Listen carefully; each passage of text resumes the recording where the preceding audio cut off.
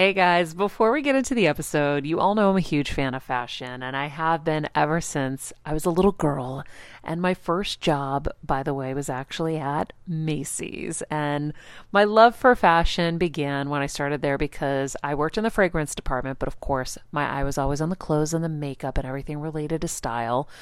But here's the thing, my relationship with Macy's didn't end once my days of asking people walking by if they wanted to sample the latest scents came to an end. Nearly 20 years later, I still find myself choosing Macy's time and time again for literally everything. It's become a really beautiful full circle moment that they've been such amazing supporters of our show for so long. And when it comes to shopping, they have everything you need, whether I need a last minute outfit or Kevin needs a last minute outfit for our friend's wedding.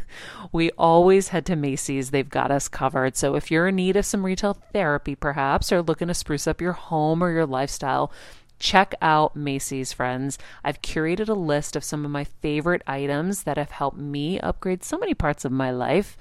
Really, my fashion the most, but of course, home and baby and so much more. So check the link in the description and happy shopping, Hill Squad. I remember my mom always struggling with her hair. It's Frizi Maria, my mom would say in her Greek accent. Diehis, what do you have? I tried so hard to find her products. I wish I could share these products I'm using now with her because I know she would be so happy to finally have good hair days.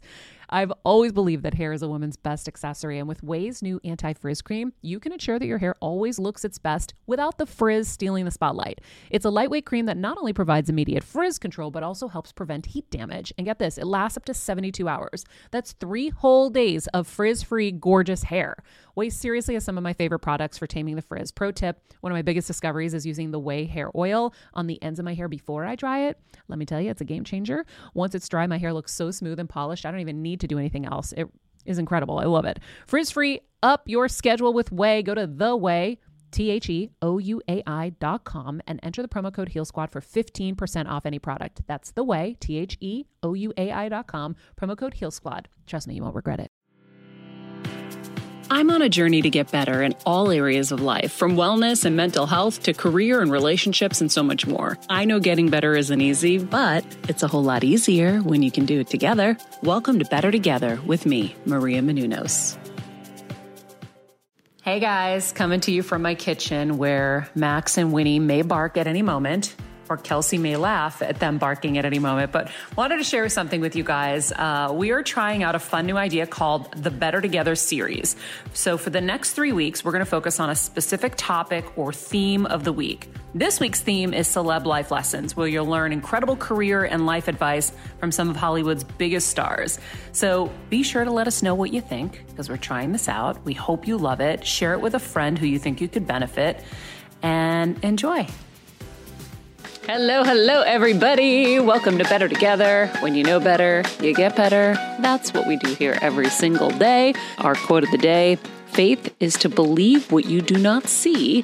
The reward of this faith is to see what you believe. That is from St. Augustine. I don't know who St. Augustine is, but... Kind of fun though, right? Kind of fun. Back here in the East Coast studio, we've got Princess Winnie, otherwise known as Vincenza, on the table. Kevin changed out her bed for a little flatter kind of level. Kelsey over there. Hawaii 5-0 Kevin in the corner. Don't put baby in the corner. No. Steven over in North Carolina. Well, let's get to our interview with Meagan Good. She is a best-selling author, award-winning actress, director, entrepreneur, philanthropist. Hailing from humble roots, Meagan was constantly told by those around her that her aspirations were unrealistic. Yet Meagan never wavered. She's appeared and starred in numerous feature films and television shows like Eve's Bayou, Think Like a Man, Shazam, Anchorman 2, and Minority Report, as well as several music videos. Let's not forget Friday, by the way. Despite her incredible success, her greatest Hollywood achievement may reside in Meagan's continued devotion to her faith and principles. Her daily prayer rituals give her answers to life's questions, including how to find a husband. Together with that husband, she wrote the New York Times bestseller, The Wait, a book on patience, trust, and faith in relationship.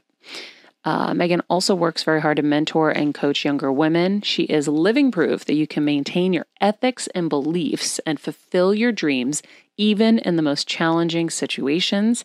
There may be no more challenging time than today, and Megan's going to teach us how to heal, grow, and succeed. Megan, I'm so glad to have you here today. How are you? I'm good. How are you? I'm good. We were just kind of trying to figure out a question just before the show, and we were chatting a little bit about Britney Spears' documentary. Have you seen it yet, by the way? I haven't seen it yet, but I've followed Britney for her entire career and love her. Yeah, we were chatting about it and how hard it is for a young person to be thrust into the spotlight and to have, I mean, she's, one of maybe 5 of the biggest superstars that ever walked this planet.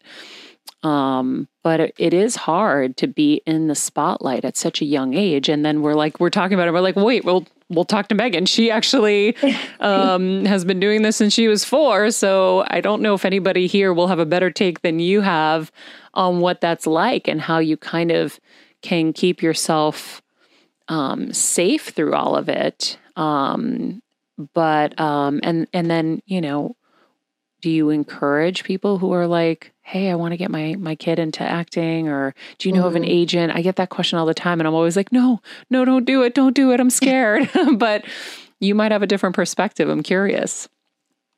Yeah. I mean, I think, one of the things about my journey that I really appreciate is that it's been a slow, steady climb. And it's had seasons where it's gone up and seasons where it's gone down. And so as a child, I wasn't as big as like a Raven-Symoné or a Macaulay Culkin, but I was working and people knew me and would recognize me in the store and that kind of thing. But it was very balanced. Mm-hmm. It was enough that I could continue to move forward, but not too much that it was overwhelming. But I've spent my entire life pretty much never going somewhere and someone not being like, hey, aren't you that kid? And then now, as an adult. But I think, watching Britney Spears, we're the same age. And so when she first came out, I loved her, was obsessed with her. And then watching kind of, the season that she went through when I think, is she officially diagnosed with bipolar? I don't know. I don't know for sure either, so I don't want to misspeak. Yeah.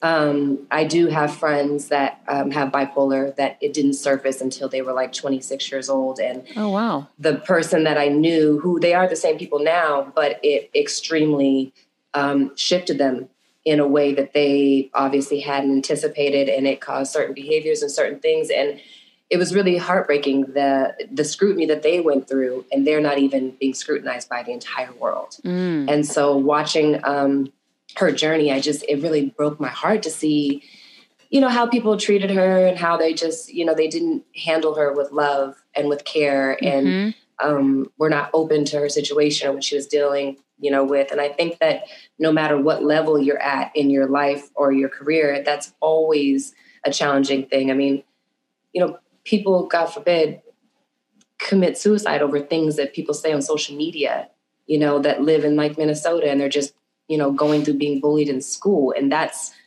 like overwhelming in itself, obviously. So I think Britney Spears has done an incredible job coming back from what she's experienced, managing herself, being a mother, doing all the things that she has continued to do. And I'm glad that even all of that didn't drive her away from doing something that clearly she loves doing. And I'm just a big supporter of her, but definitely it's so challenging and rough, so. Yeah. You said something that is interesting. I guess we should do an episode on bipolar. I want to learn more. I didn't realize that it can just surface at 26.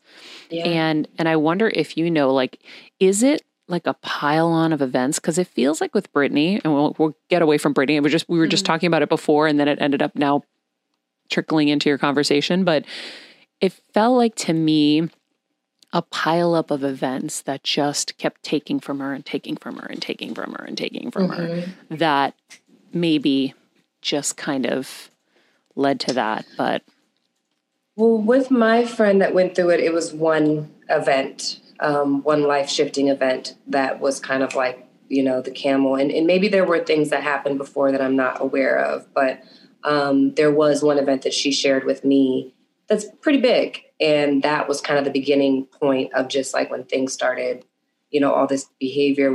I hadn't even heard of bipolar at that point. I didn't even know what it was. Mm-hmm. So when she was doing things, I was like, wait, what's going on? I'm like, am I crazy or am I misreading this? Or when you're on the go 24/7 like me, guys, finding ways to make life easier is so important for my health and sanity.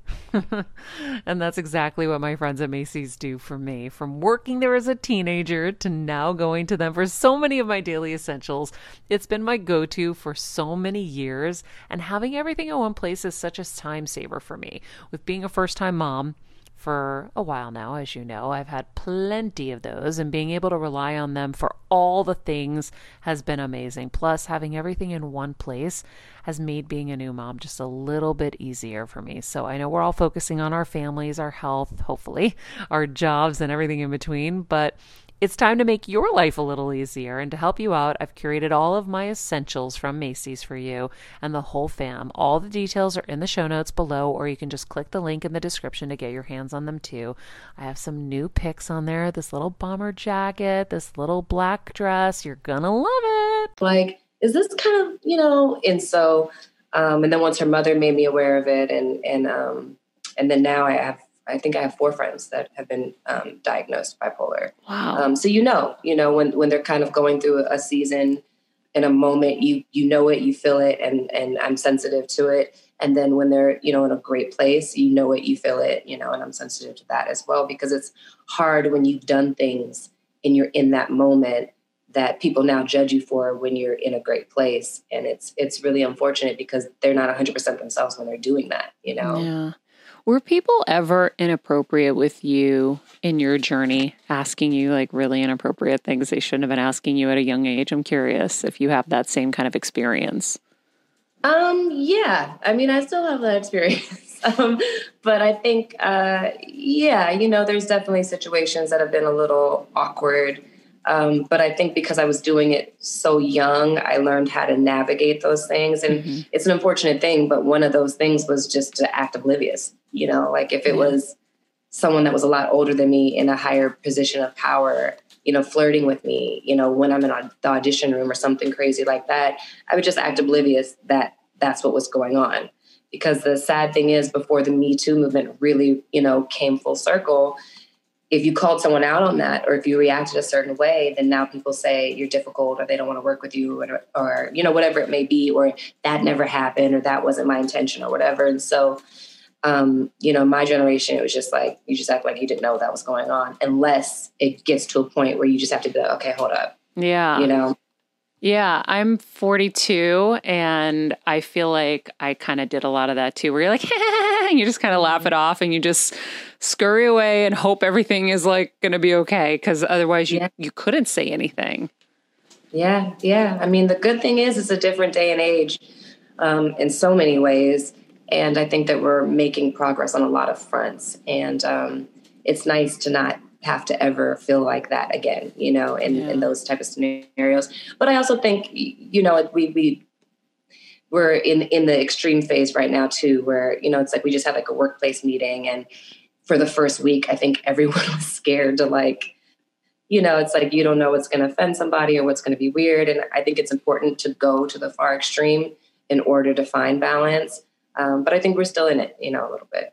Hey, Heal Squad and Better Together fam. It's been a tough year, but we hear from so many of you just how much our content is helping you heal and get better, and it makes us feel so good.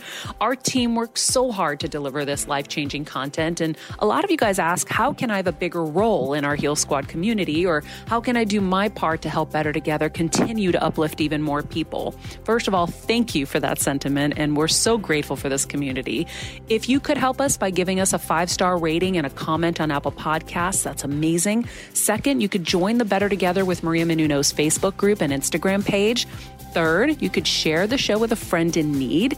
And finally, for as little as $10 a month, please join our Patreon to get monthly live heal events with world-class healers, ad-free episodes of our show, and even weekly bonus episodes exclusive to Patreon.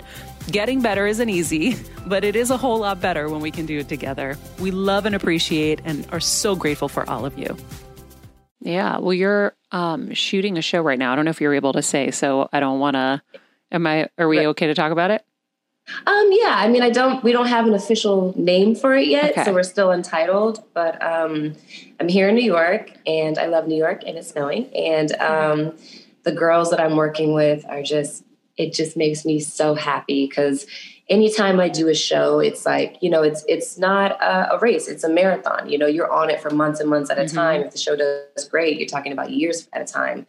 So for me, I'm a big hippie, and I've done majority of just like stayed in the film space because I'm like, I don't want to know what my next job is, or like where I'm going to be, or what character I'm going to play, or what country I'm going to be in. And so now that I'm older and I've been married for 9 years, and, we're talking about starting a family and stuff, I want a little bit more stability. And so it's nice to be in a place that I could potentially be in for years with people I really, really love and enjoy spending time with. And like, my co-star Grace lives like, 3 floors below me. And like, she just comes over in the middle of the night for like sugar, and it's really great. And the producers and Amazon, everybody is really great. That's so cool. I'm sure, is this like the first kind of show that you're doing in COVID? I'm curious, or did you do something before? Yeah, I shot a movie for Lifetime called Death Saved My Life. Oh yeah, that of comes course. out this Saturday. Yeah. So I shot that during COVID. And, it was definitely crazy and an adjustment, but it was great, and everyone was great, and we felt super safe, and it was nice to see human beings and actually know that not only is everybody being tested every day, but they literally had the entire crew up at one hotel. So nobody was like leaving the bubble. So, if you wanted to hug someone, you were actually like in a pretty decent place to do it versus, just the month prior where I just really didn't see anybody except for my family once we had all quarantined. And this show, I was shooting this in March when the pandemic started. Oh my God, that's crazy, because that's at the beginning. I mean, that's when the brave ones went forward. It was like 1 second. It was like, okay, so the pandemic, okay, is this happening? Is this really happening? And we weren't sure. And then it was like pretty much after Tom Hanks got it and they shut down the NBA, everyone was like, this is real.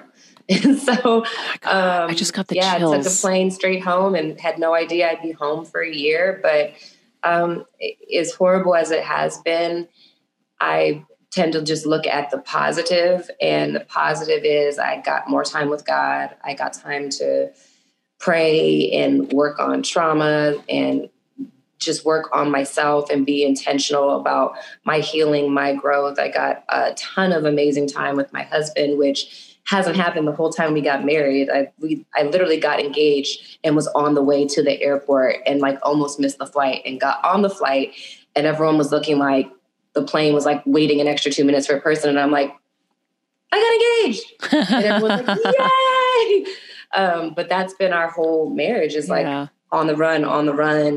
I'm 7 months here, 3 months there. He's a month here, 2 months there. So being able to spend time with him was like heaven, and yeah, even when he got on my nerves, I loved it. So. That's so cool. I think, I want to talk to you about all of that. That's what we do here every single day. Our goal is to know better and get better and do better in all areas of life. And we're constantly having conversations about our traumas and healing. So maybe we start there. I mean, was the time at home kind of the impetus for you to face some traumas that maybe you hadn't faced before? I think so. I think that when you're going, and by the grace of God, I've been able to work consistently, it was nice to have a moment to just sit down and say, okay, and even with marriage, we made an executive decision to start doing marriage counseling. And it wasn't because there was something wrong. It was like, let's be proactive. We have this time. We don't know when it's going to But let's make sure this time is used in a way that is valuable to our future and valuable to what we want to accomplish in life. And so we did marriage counseling for like 5 months. During COVID?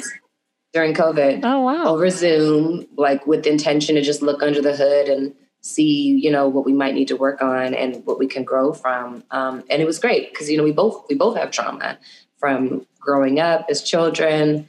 My husband's father died when he was 9. He was an alcoholic and he had 2 heart attacks and passed away.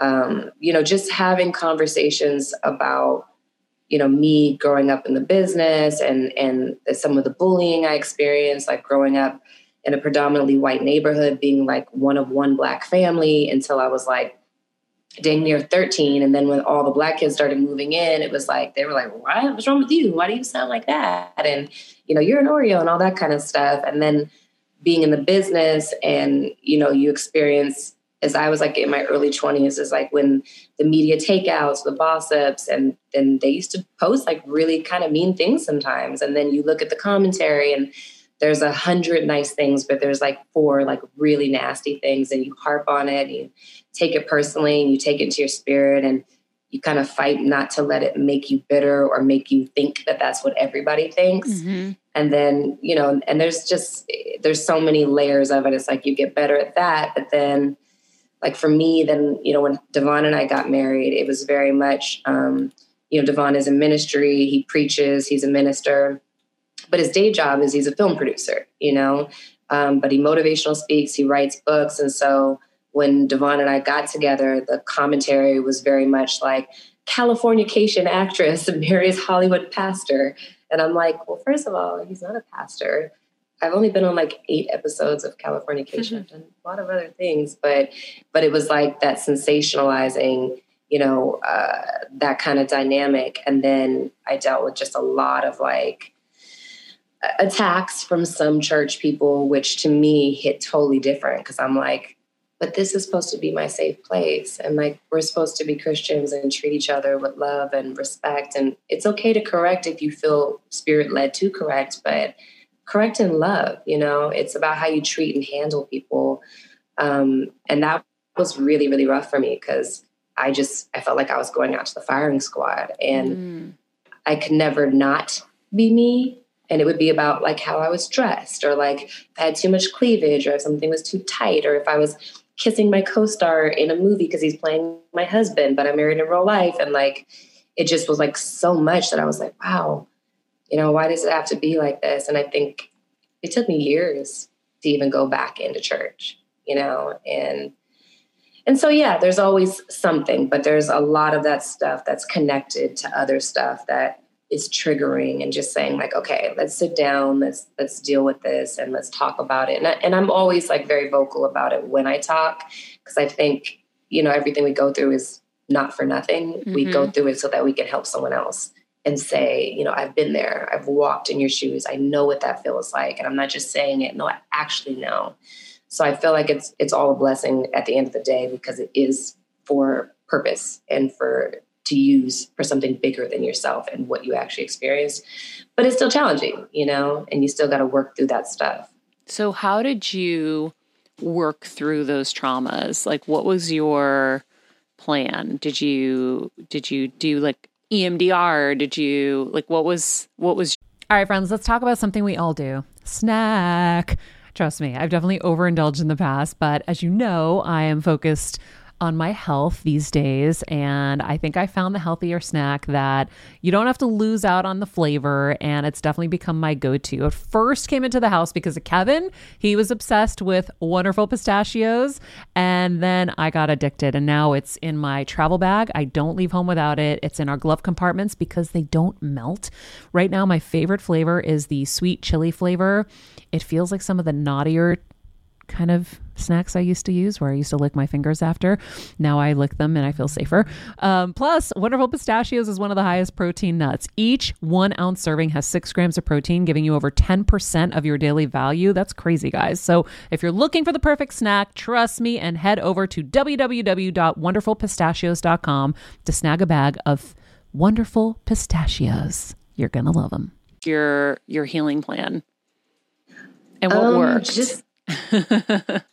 Feel it. Let it be okay to feel it, because every time I would feel it, I would feel like it was like a feeling that would come over me, and it would be overwhelming, and it would kind of be like shocking that all of a sudden I'd bust out crying, when I didn't expect to. And so I think just feeling it and then saying, like, God, how do you want me to feel about this? How should I feel about this? Okay, I'm not there yet. Can you show me how to get there? What should I do? What are the steps that I should do daily? How do I take care of myself? How do I have peace?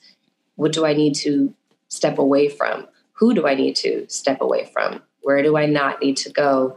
And just like being very specific and intentional with God about what my process is and what I need, because obviously He knows what I need better than I could even fathom. And then also, like, when we were marriage counseling, some of that stuff 100% bleeds into your marriage. So just having those conversations in those moments, like, this is why I react this way, because this is triggering for me because of this thing that has nothing to do with you. Mm-hmm. But because it feels like this, when you do this, I respond this way, because that's all of what it does. And so just being aware of that stuff and being able to talk to myself and be like, okay, Megan, take a breath. This is because of this. And your husband always has the best intentions for you. His whole goal is to make sure that you are well and that you are protected and that you feel safe. So just bring it back in. He's not trying to do this. This is what he's trying to do. He doesn't always do it perfectly. It's not always the best way, but if at least I know where his heart is and I think about that first, everything else can lead from there. I think that's so important to know what your triggers are and to be able to explain them to your partner so that they know it's not them. Like Kevin knows, my husband's here, by the way. He knows that I'm always going to be like triggered and terrified that I'm going to be poor again. And so I am a non-spender, like, as much as I can. Like, he's pushed me out of my boundaries and like, Maria, you need to like buy yourself something. You need to do this. But there are certain things that just, we grew up and we had, at one point my parents, lost their jobs, and my uncle was leaving groceries at the stairs. We didn't have money. And that's a scary thing. And so I have that trauma that just is so scary. So anytime I see him spending, I'm like, and then it took a while for him to realize, okay, it's just her OCD about money and her traumas about money. It's not about me right, honey? Mm-hmm. Absolutely. Okay. I think that's really, I think it's important. I never heard you verbalize it like that, but you're right. Like, I think what both of you guys are saying is like, if you can recognize the triggers, then you have more empathy and you can be a little more sensitive. And you don't take things personally. Yeah. So I think that's such a great tip for people to share with their partners. I think that's great. I also love marriage counseling before you need the marriage counseling, because you can get the little sparks before they become flames. Mm-hmm. Yeah. And I think that I'm big on that, especially in this city. But in general, I feel like some people don't value marriage as much as others. And sometimes people get married and it's like, well, if it doesn't work out, then we'll get a divorce. And me going into marriage is like, I'm never getting a divorce. That's my mindset. That's my attitude. That's my intention. And I want to give my marriage the best possibility to succeed and to win. And in doing that, I have to acknowledge that everybody thinks that. Everybody thinks they're never going to get divorced, to some degree.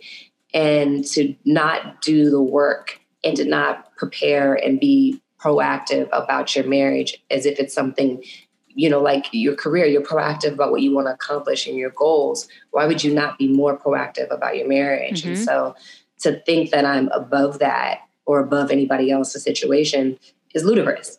Yeah. So for me, it's like, and Devon as well, it's like, let's do the work before we're like, putting out fires and trying to do the work. Like, let's maintenance our marriage and be very intentional as if it's something that we want to last forever, The other thing you mentioned earlier, along with working on your traumas, was having more time with God. And I definitely want to talk about your relationship with God and how that works, because I think we need more models of what that looks like and how you can cultivate that relationship. And, you've talked about how you met your husband, and part of that was through just talking to God and God leading you to him. I always say I have like a direct line. Like I'm constantly talking and constantly asking, and I hear things and I've learned how to distinguish them, but it's kind of a hard thing to teach. And it was one thing that I really wanted to ask you today is, how do you communicate with God? How have you cultivated that relationship? And how do you know it's not your inner monologue, that it's God? Yeah. Yeah.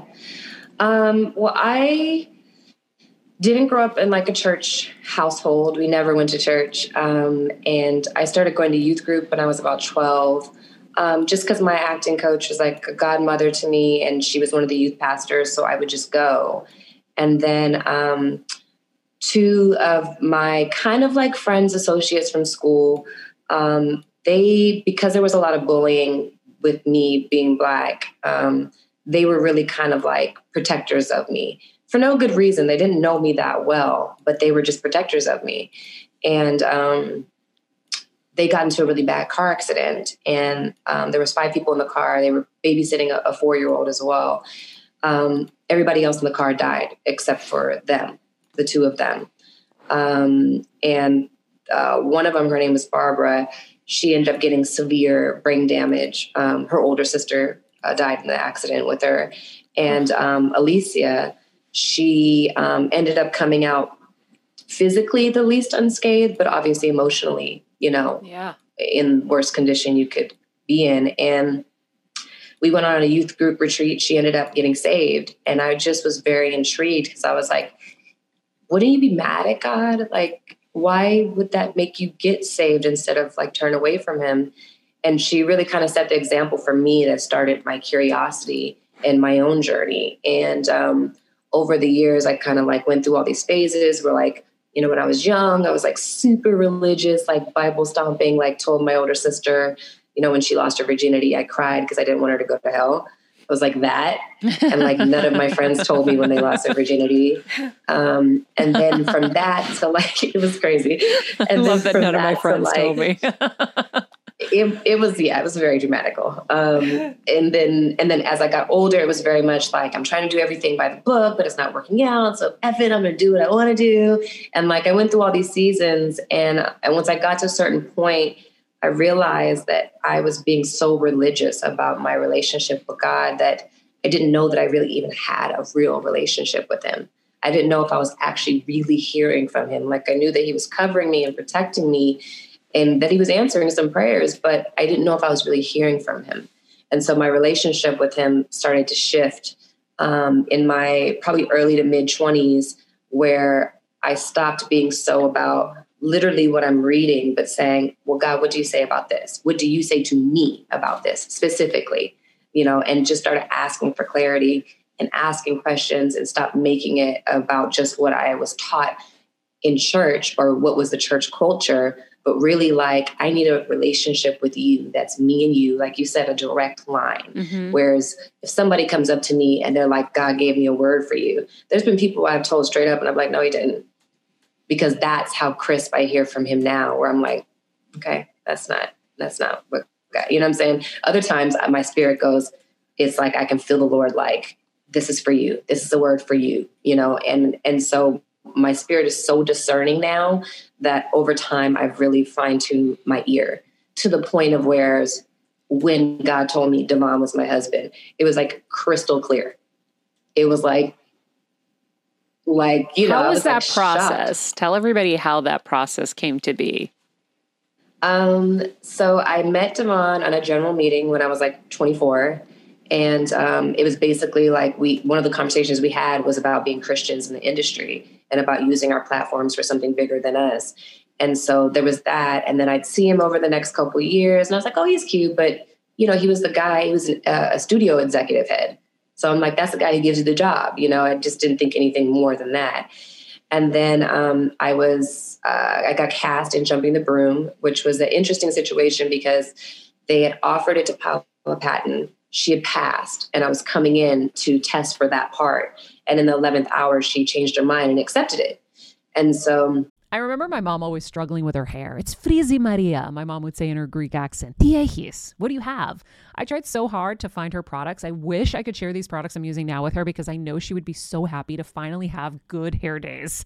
I've always believed that hair is a woman's best accessory, and with Ouai's new anti-frizz cream, you can ensure that your hair always looks its best without the frizz stealing the spotlight. It's a lightweight cream that not only provides immediate frizz control, but also helps prevent heat damage. And get this, it lasts up to 72 hours. That's 3 whole days of frizz-free, gorgeous hair.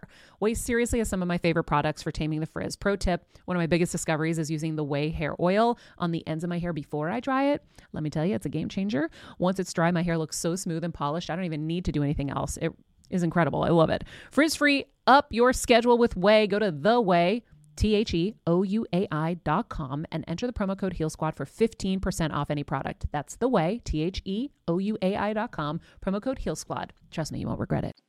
We were kind of like, I was like, well, look, can I at least show you what I was going to do so that at least you keep me in mind for the future for something, So I came in, I did a great job. They were like, we still want to cast you. We're going to give you the best friend role. We're going to beef it up. We're going to rewrite it, blah, blah. Wow. And I was like, I don't know if I want to do that, And I kind of had the attitude of like, I want to play the lead though, And I prayed about it, and God was kind of like, who do you think you are? And I was like, whoa. God was like, who do you think you are?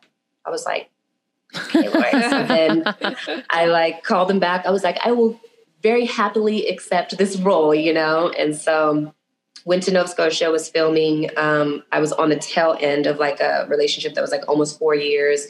It wasn't the best relationship. We definitely were, kind of emotionally and verbally abusive to each other. And it just wasn't the best, and he's a great person. We just weren't right for each other. Mm-hmm. And towards the end of that filming, I remember looking at Devon on set because he was the executive, making sure everything was running smoothly. I was just like, that's the kind of guy I wish I could marry. And the relationship that I had been in had beat down some of my self-worth to the point where I just felt I felt that Devon was out of my league, and that was not someone that God would give to me, And so I remember as we were wrapping up filming, I was at the lowest point of I felt like I had made so many mistakes, and I just wasn't in a good place. And so I was just like, Lord, I don't know what I'm doing. And I am really, really struggling here, and I need guidance, and tell me what to do, because clearly the way I'm doing things is not the way you want me to do them, and it's not working for me. So God said 3 things. 1, get out of the relationship you're in, which was tough because I really love the person. We were building a house and, in Florida, and I found out that he was going to propose that next Valentine's Day. And even though things were rough. Even though things were rough, yeah. And I still very much loved him and wanted to be with him. So number 1 was get out of that relationship. Number 2, God was like, be celibate. And I was like, wait, Lord, now this is the area where we all, we have an understanding, And number 3 was that Devon was my husband. And so how did this come to you? I want people who are listening, they're like, okay, God's telling her these. What does this mean? What does God talking to you look like or sound like or feel like? Well, I was on my knees and I was crying and just basically calling out for help and pleading. And when I say I was in a really low place, I was in the place of I didn't feel like I deserved to be here. I was really just on my knees in it. And I could hear God's voice. I could hear it. And I can't tell you exactly what it sounded like, but it was very crisp, very clear, very straight to my ear, and loud, when he said that Devon was my husband. The other 2 things, if I'm not mistaken, were said softer, and more I could feel him saying it inside of me. The Devon part, I could hear it outside of me. I could just hear it loud. And so what did you do? Well, I got out of the relationship. And then I revisited it for 2 seconds, and I just immediately felt like, okay, I'm just being disobedient. Let me stop. I decided to become celibate. I failed miserably at first. And then finally got it together. And I remember telling a friend of mine, and I was like, hey, and it was 5 months after I knew. And I told her, I was like, yeah, I was like, God told me that Devon's my husband. And she was like, wow. She's like, girl, you know he's celibate, right? And I was like, that's crazy because so am I. And she was like, no, he's for real celibate. And I was like, what do you mean? Come to find out, because he had been preaching, he had been celibate for 10 years. And it was like people who knew, like, he's not the one, he's not going to do it. Like, he's like, I'm up here, I'm preaching. I can't be this person here and then be that person there. And he's very disciplined. So I was like, wow, that's crazy. I also didn't know that he was a minister and that he preached, which really freaked me out too, because I was like, I don't want to be no minister's wife, you know? But I was like, in the same breath, I know what God told me. So 5 months in, I started telling friends and family that he was my husband. A few people were like, but does he know he's your husband? And I'm like, I don't know. And they're like, this is so you funny. know, you sound crazy, right? And I'm like, yeah, I know how I sound, but I also know what God told me. So 4 months after that, at the 9-month mark, was the premiere for the movie. Grabbed all my girlfriends. You know, I was like, you guys are going to be my husband tonight. At the premiere, we're like following him around like teenage girls, like watching him like in the distance. I was like, that's him, da-da-da. And then at one point, he actually started walking towards us and we couldn't get down the staircase fast enough. And so he's like, hey. And I was like, hey, so this is my friend, this Sterling, Amy. We were just going down, you know, it was like totally embarrassing. And he ended up at the end of the night, like pulling me to the side. We ended up talking. There was someone who was talking me to death every time he got pulled away to talk. And I literally grabbed the person and I shook them and I was like, listen, stop bothering me. I'm trying to talk to my husband right now. And that person was like, oh. And then the next thing you know, when me and Devon were talking again, that same person put their arms around us and they were like, you guys should go on a date. And I'm like, and then Devon was like, yeah, do you want to go get tea? And I'm like, sure. And so 2 weeks later, he asked me out.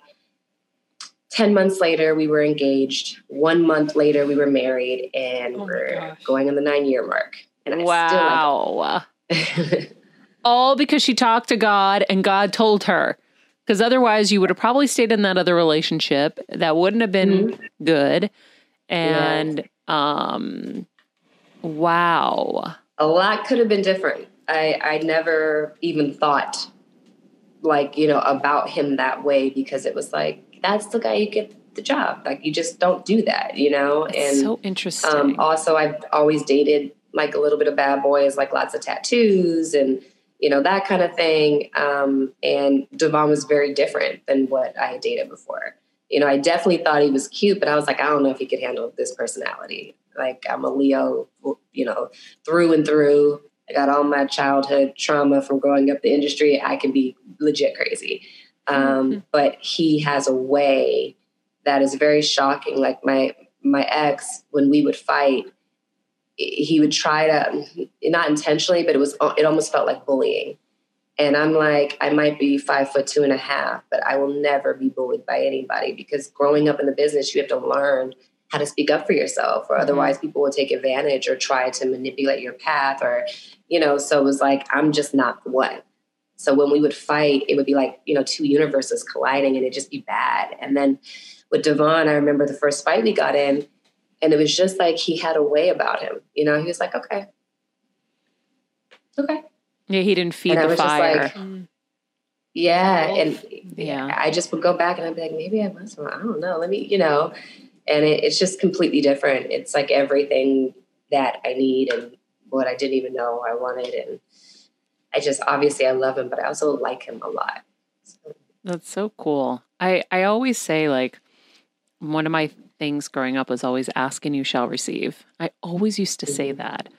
And I feel like I ask God for signs all the time and then I get them, but I listen to them and I trust them. And I feel like, you know, if you don't believe in God, then, you know, you can think about it, you know, in a different term, or the universe, or maybe your God is Buddha, or I don't know, everybody's got their own, but there is a higher power out there. And you can have a relationship. And I think it's really cool to hear your story. And I remember, I think it was an Oprah interview I was listening to you, and you were talking about, maybe it was that interview, I don't know, but you were talking about you didn't know if you wanted to be a mom. And at the beginning of this, you said you guys were going to start raising a family. So it sounds like you've made that decision. Yeah. I just got there, like in the last few years, I'd say, because, for the moment you get married, everyone's like, we're going to have kids. Mm-hmm. And I hate that, because I wasn't even sure if I wanted to have kids. And I just felt like people were trying to like pressure me, and it aggravated me. And as a Leo, anytime you pressure me, I'm going to do the exact opposite. Mm-hmm. I don't even have time to think about the fact that you might be right, because I don't like that you're pressuring me. And so for years, and it's great because Devon's just been patient. I knew that he wanted kids and wants kids, but he just never pushed, and it's kind of amazing. And so, like in the last, I'd say like 2 years, 2.5, 3 years, I'm like, okay. And then I think I just got to a place where I'm like, okay, not just okay, but like we're about there. It's about that time where I want to do that next. That's what's exciting. As a first-time mom with a baby, I'm always on the go, whether it's running errands, getting my coffee, going to doctor's appointments, or just spending quality time with little Athena. And that's why I rely on Wonderful Pistachios to keep me fueled and ready for anything, no matter where I am. Kevin even keeps a bag stashed in the nursery. For the nighttime hunger moments. Wonderful Pistachios comes in a variety of flavors and sizes, making them the perfect snack to have literally any time, whether I'm enjoying them during a quick break in between taping this show, or I'm on the go and it's in the diaper bag. I do carry it in my travel bag, and they're in my car. At this point, when I'm leaving the house, I think keys, wallet, Wonderful Pistachios. Bonus, Wonderful Pistachios is one of the highest protein nuts with 6 grams of protein in every 1 ounce serving. So on top of all that, they keep me feeling satisfied. I'm energized while I'm juggling all this crazy stuff in life. Next time you're looking for a convenient and guilt-free snack, head over to www.wonderfulpistachios.com and stock up on your favorite flavors today, minus the sweet chili. To me next in this kind of like short but long life full of just tons of experiences and unique things that I've gone through, that I've seen, that I've done. That's what I'm excited about next, and I feel very settled, like I've done everything I want to do. And the other things that I want to do are things that I kind of want to do with a kid on my hip, because it's just so much more badass that way. And so, I'm excited. So you're thinking about like 5, right? No. More like 2, maybe. We're in the same situation. And for me, I always looked at my parents like they were my kids, because I always have been taking care of my parents. Yeah. And so kids like kind of just weren't in my ether. And also I was like you, I didn't know if I really was meant to do it or wanted to do it. And so we've, gone through the IVF journey, and we have our embryos, and now we found a surrogate, and we finally got there, just like you said, where I was like, I think it would be really great. And I think I am ready for that next journey in life. And the same kind of vibe where I'm like, I really want to be like sledding with my kids, and I want to like take my kids and go do all the fun stuff that I didn't really get to do when I was younger. Yeah. I want to get to do it with them. Yeah. Yeah, it's so interesting, but I think, and I'm glad that you say that, because, even me saying that, like in the last month, there's been like some blowback where people are like, what, and it's like, it doesn't make you bad to be like, that's not what I aspired to. I did not base my whole life on like, becoming married one day and having kids one day. That's not everybody. And that's okay to say. And I think that there's so many women who feel that way, but they just feel like you can't say that. Like that makes you like a bad person if that's not what you aspire to. And it's not true. Yeah. It's not for everybody. And maybe it's for certain people in certain seasons, later when they're like, okay, this is what's next, and it's something that I choose to want what's next, And I think it's a really important conversation to have, because we don't have it enough. It's like a weird thing to say. And it's like, but why? Well, it's a different time. Like I always say, my mom's generation, that was the dream. For us, they kind of opened up a whole new path for us where it was like, oh no, go live like the dream. Go experience all these things. And it's a massive responsibility, as you know. And I was like, I don't know if I can do everything. I am not going to put myself in a position where I'm going to be a terrible mom, because I can't do it all. And I'm not ready to give up the things that I want to do that. Yeah. I couldn't see a path, Megan, where I could juggle everything, like the people that, made themselves look like superwomen. I was like, I don't think I'm superwoman. Right. And I don't know even if I could do it that I want to. That could be like extremely stressful, and I think life is about quality of life every single day. And so I think it's a choice that you have to make when and if you're in a place where you're like, yeah, I do want to do that. I accept the challenge and the responsibility because I choose it. Yeah. What are your fears now though? Like, do you have fears now? I mean, my fears, I'll just jump in real fast, or like raising kids in this crazy time and then COVID time and just like, are there even going to be schools? Like there's so many uncertainties. At the same time, there's so many cool positives to it. Like you got time with your husband that you never had. Anyone I know that's had a baby in COVID actually got to be with their baby. That was kind of cool. Yeah. Yeah. Same. My sister, my youngest nephew is 1. He'll be 2 in July. And it was the best thing in the world to get to watch him all this time. Whereas with my other nephew, my sister's other son, who's 5, for the moment he was born at 5 months old, I was off in Vancouver shooting a TV show, and I never got to see like the next, 6 months of his life. It was just through FaceTime, and that was really disappointing to me. So with this time, it was like she got to be home with him. I got to be home with him. I got to be home with my mom. We got to, cook and do things just within our little unit after quarantining. And it was perfect. Like that time to me is so invaluable. And I think that kids do experience a lot, going to school. And if this is a time that God has allowed, then I think there's a lot to be gotten out of it that we can choose to focus on that's positive. And I would love that. I would love to like, okay, well, I'm not going back to work because I can't, something's kind of nice about that. But I think, the reservations I do have is just the responsibility. I'm afraid of not being able to do what I want to do when I want to do it. Mm-hmm. And it's it's kind of selfish, but it's honest, and watching my sister with my 2 nephews, she is one of the people who's closest to me in the entire world. We're not even 2 years apart. So I see so much of myself and how I would be in her. And, she balanced a lot. Her husband's a musician. He's constantly touring the world. My husband does various things and is constantly touring the world. So I saw so much of what I could expect to some degree. And I know we're both different and our dynamic, everything, but that was about as close as I was going to get to what it might be like. And in the beginning, I think, she balanced it all, but it took a lot of everything, sacrifice. A lot of sacrifice. And I just wasn't sure that I was ready to sacrifice. And now I feel more sure, but I'm like, yeah, there is the fear, that it's like, but in the same breath, I think that I want them more than I care about the fear. So, yeah. If they came to you and said, Mommy, I want to be in movies and TV, and they were young, or if you saw something special in them when they were young, would you be okay with them going on this path? I would. But I think for me, I had the potential to be one of the ones that could have fallen off the side of the cliff.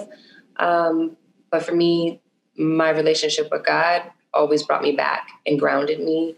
It gave me perspective that was invaluable to me just surviving in general. And then my relationship with my mom, she never was a stage mom. She always was an ally and a friend and a mom. And those 2 things, and then also having people around me who didn't just feed me anything to be in my life or around me, but were always honest with me. And I think those 3 elements, with God being the base, was really the only thing that kept me, because I definitely have a wild personality. I like to enjoy life. I fly by the seat of my pants. I make decisions in the moment. If I was 22 and someone was like, let's go to Vegas right now, one person I didn't even have to know. The other person I may have only known for 6 months. And I'd be like, let's go to Vegas. Where are we staying? I don't know. If someone's like, oh, let's go from Vegas to like Honolulu. I'd be like, cool. How much are the tickets? So, I think that having all those things in place can make all the difference in the world. And I wouldn't have a problem with them doing it because that's all I know. Like, that's the life that I lived, and I don't see anything wrong with it. I think there are trauma and there's stuff, but I think everyone has trauma and everyone has stuff, and I wouldn't do it any differently. So I like your survival guide for parents. I think that's really helpful. Definitely. Because you said things in there that I've not heard other people say. And I think that's really helpful. There was something that, before I let you go, I have to ask you. You were talking to Kelsey about a moment where you had to kind of stand up for yourself, but you were scared. And I know it's really challenging in this industry to stand up for yourself. And we talked about how we kind of like did the nervous giggle sometimes. And sometimes that was the best offense or defense. Right. But there was a moment where you omitted a joke from a comedy you were in. I think it was during the audition process. And then when you went to the set, they were like, hey, what about that joke? And you know, tell everybody that story, because I think it was a really cool way. And I don't know how intentional you were about the whole process, but I thought it was kind of cool.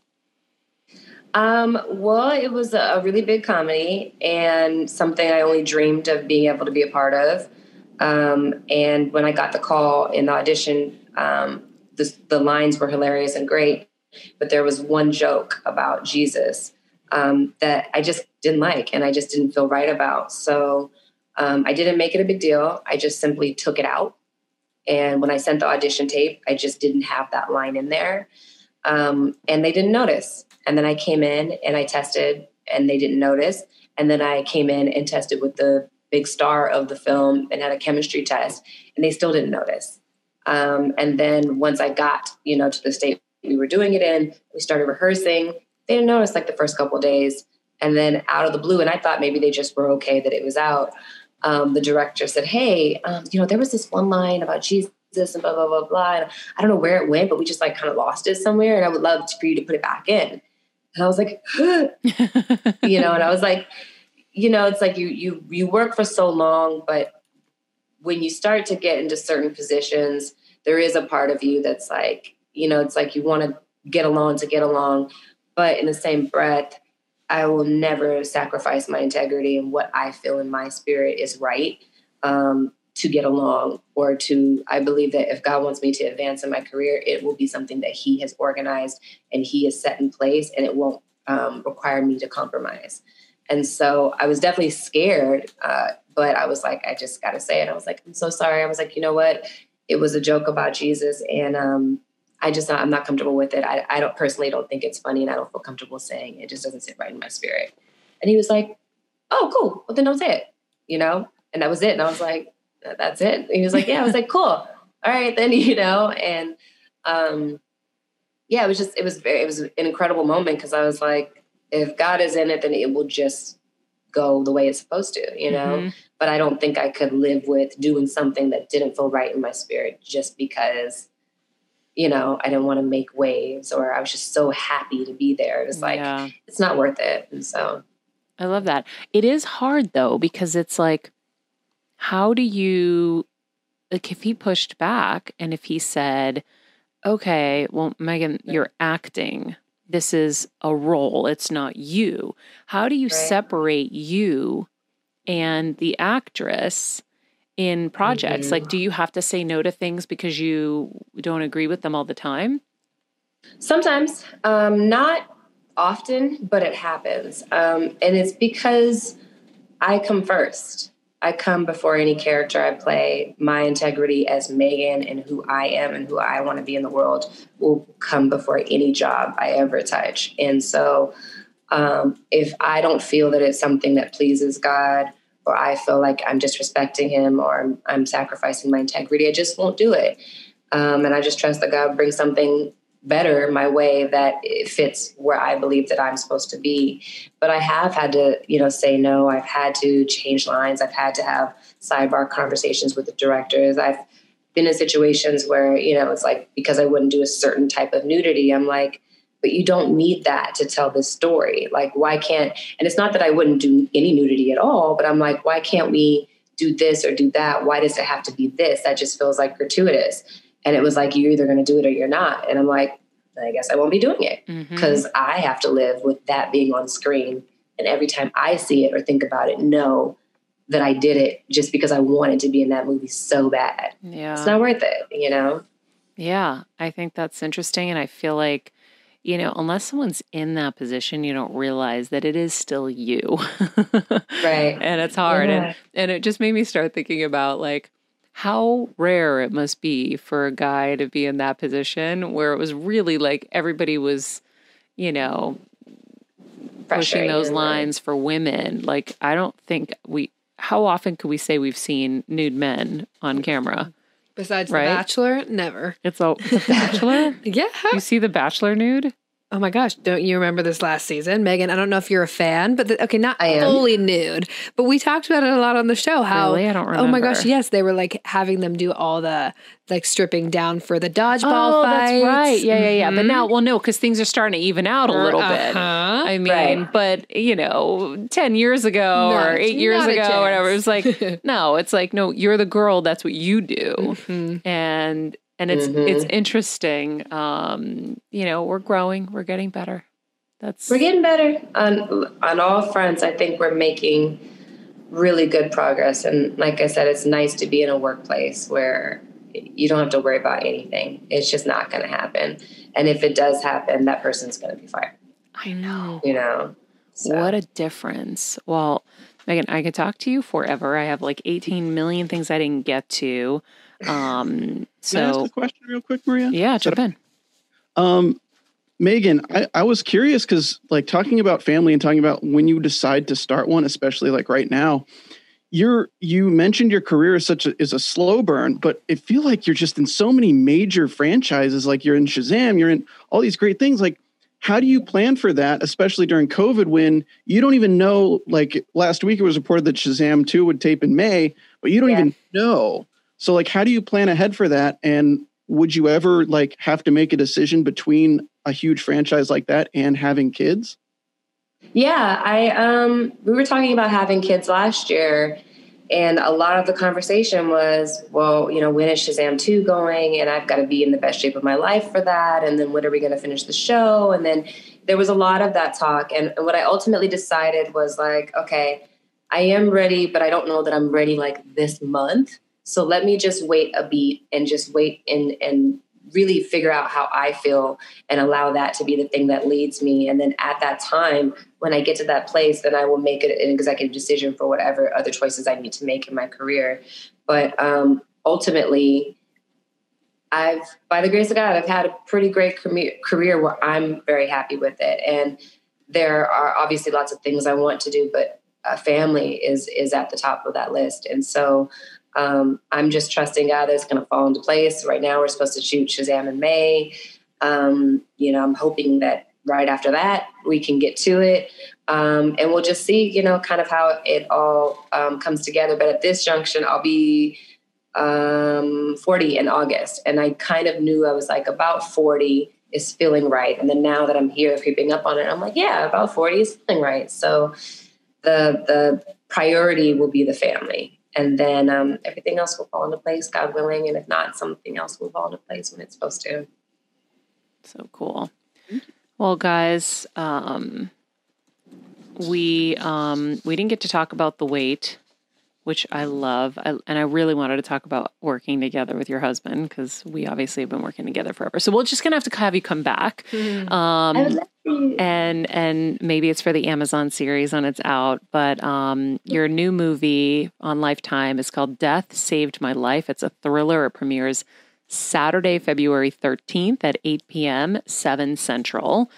And I didn't get to quote the entire movie of Friday, so that could be a third episode. I love it. Because I can literally quote that movie inside out, backwards, forwards. It's my favorite. Oh my God. That's so good. And I have such great stories from that. Oh!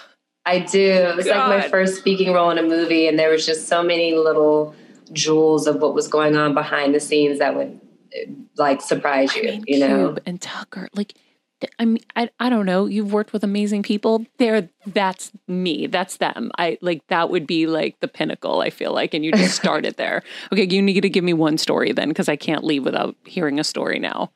One story. Well, first of all, I was on set for 2 weeks before I actually worked. It was F. Gary Gray's first movie. He was 25. There was a lot of pressure, a lot going on. And so they didn't know when they were going to use me. So I would just come to work every day and kind of sit in my trailer or hang out on set. And I remember that Tiny Lester, rest in peace, he would always kind of go and get a sandwich. So it became a thing where I started making him a sandwich. And a lot of people don't know that Michael Clarke Duncan, rest in peace, was Tiny Lester's stand-in before he did the Green Mile, before all of that. And so I remember I made Tiny a sandwich, and Michael said, well, where's my sandwich? And I was like, I didn't know you wanted one. And he was like, it's okay. So he said, make me one next time. He said, but I want you to remember this.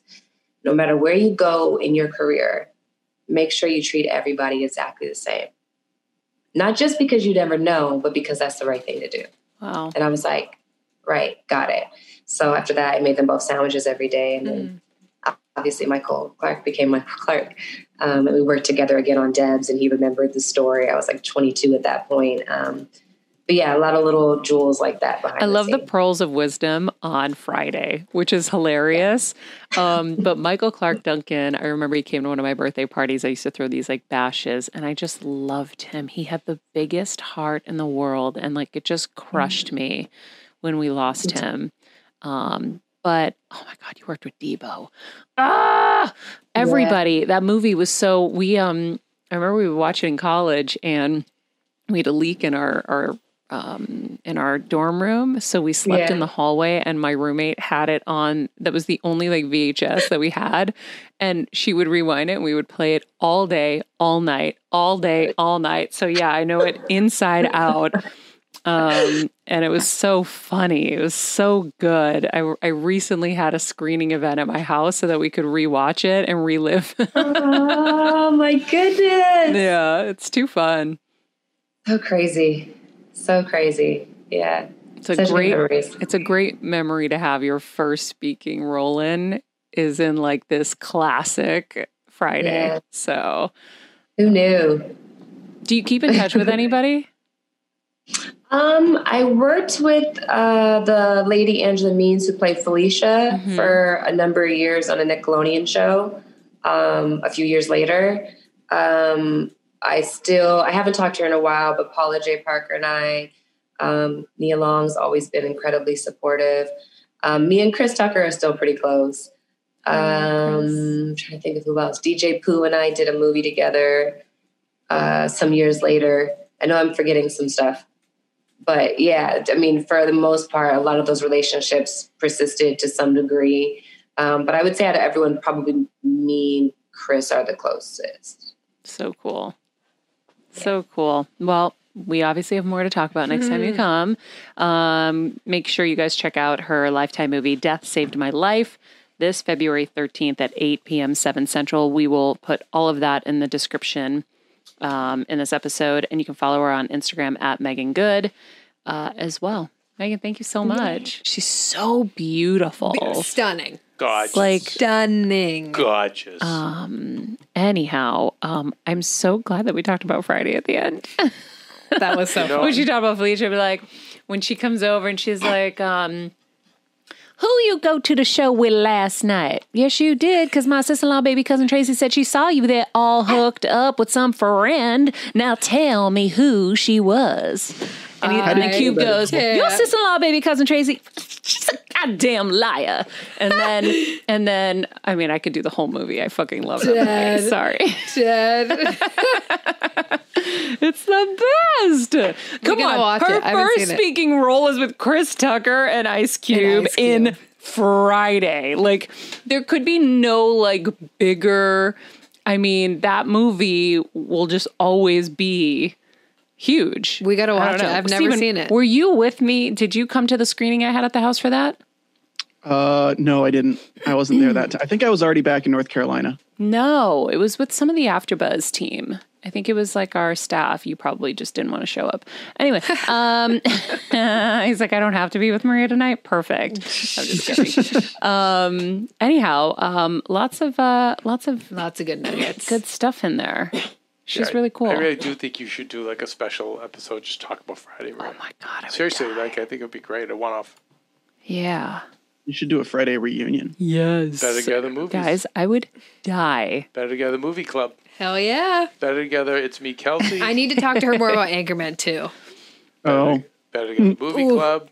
I wonder if she was talking about Anchorman too. I think so. Because I think, did Todd Phillips direct that?